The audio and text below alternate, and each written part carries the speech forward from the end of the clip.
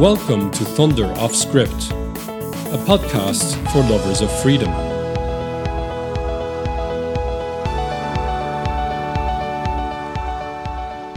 It's Tuesday, 20th of September, 2022. In today's episode, I'd like to discuss the necessity of sacrifice in a free society. In more or less normal times, when we are not fighting to put out fires or struggling under the boot of an oppressor, it is remarkably easy to assume that democratic societies are like machines that just need to be well oiled and maintained over time by civil servants and central banks. When political life, however nasty, unpleasant, and corrupt, does not intrude too much into our ability to make a living and pursue our dreams, it is easy to think that the future of representative democracy just depends on people going out to vote from time to time and leaving public affairs in the strong hands of political elites. When we feel more or less secure in our private pursuits, we tend to take our rights and liberties for granted. Our attention starts to drift away from the public square, and we start to think of democracy as a self-perpetuating system that just requires a bit of goodwill on the part of citizens and a modicum of good behaviour from their political leaders. Democracy starts to feel like a giant, impersonal institutional framework that is broadly self-perpetuating. What is conspicuously absent from this picture is, of course, the menace of serious systemic corruption and dysfunctional, not to say corrupt, political leadership that divides society and erodes the legitimacy of state institutions. Equally absent is the need for an ever-vigilant citizenry disposed to defend their liberties against would-be tyrants. The defence of freedom is not possible without sacrifice. For those who call out corruption and fight for the man and woman in the street will often find themselves outgunned by the powers that be. Speaking truth to power often comes at a high personal cost. As peace-loving freedom fighters such as Martin Luther King and Mahatma Gandhi knew through painful personal experience, taking a principled stand against oppression and injustice puts the speaker in the crosshairs of powerful people who do not like to be contradicted or challenged in public.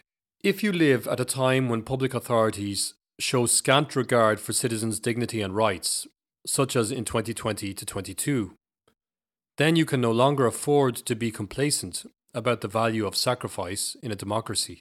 During the pandemic, we saw citizens' basic rights, from religious worship to informed consent, suspended at the drop of a hat in the name of protecting public health.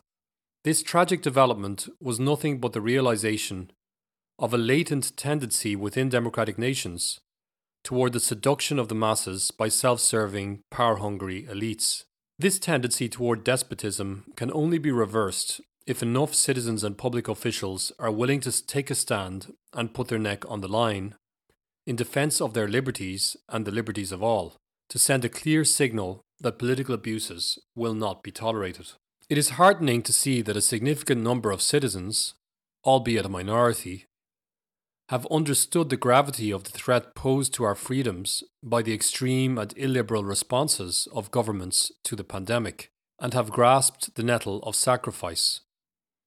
Many citizens have put their reputation and livelihood on the line, taking up positions on the front line in a difficult and protracted battle for the restoration of our freedoms. There is the case of ethics professor Julie Ponesse, who was pushed out of her job at the University of Western Ontario after 20 years of service for refusing to submit to the university's vaccine mandate.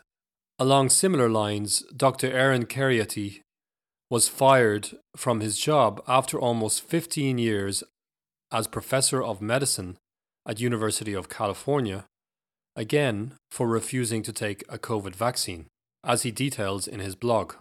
How many Freedom Convoy truckers held the line in the face of the Canadian government's threat to freeze their bank accounts? How many people have been arrested for attending public protests against lockdowns in places like New Zealand and Australia? How many people have lost their Twitter accounts and been portrayed as pariahs among their peers just because they have been critical of COVID measures or offered evidence-based arguments against them? How many people have had to endure the contempt and sneers of their peers for taking a principled stand in favour of informed consent? The fruits of these sacrifices may be slow in coming.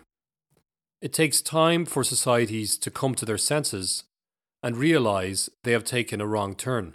But the fact that quite a few people took the risk and spoke out against the abuses of the pandemic, often at great personal cost, means that we now have an extensive public record of courageous testimonies against the disgraceful curtailment of freedom that we saw in 2020 to 22. Sacrifice is a difficult subject in a society saturated by individualism, a society whose movies, influencers, pop psychologists and politicians urge citizens to single-mindedly seek out their own personal fulfillment and devote their energy to vindicating their equal right to everything.